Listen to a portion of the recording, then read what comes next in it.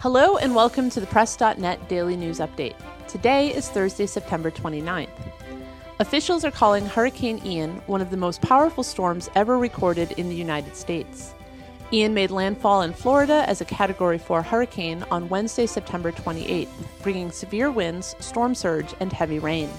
More than 2 million customers were left without electricity as it rolled toward the Atlantic Ocean.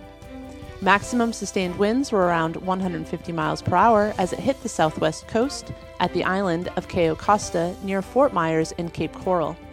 The storm gradually weakened to a Category 1 hurricane with maximum sustained winds around 90 miles per hour, but heavy rain continued to pummel the state and storm surge warnings remained in effect. Now a tropical storm, Ian has moved back into the Atlantic and is expected to regain strength before making landfall again in South Carolina as a Category 1 hurricane, according to forecasters. Lee County Sheriff Carmine Marceno said that thousands of people are waiting to be rescued and the death toll is still unknown.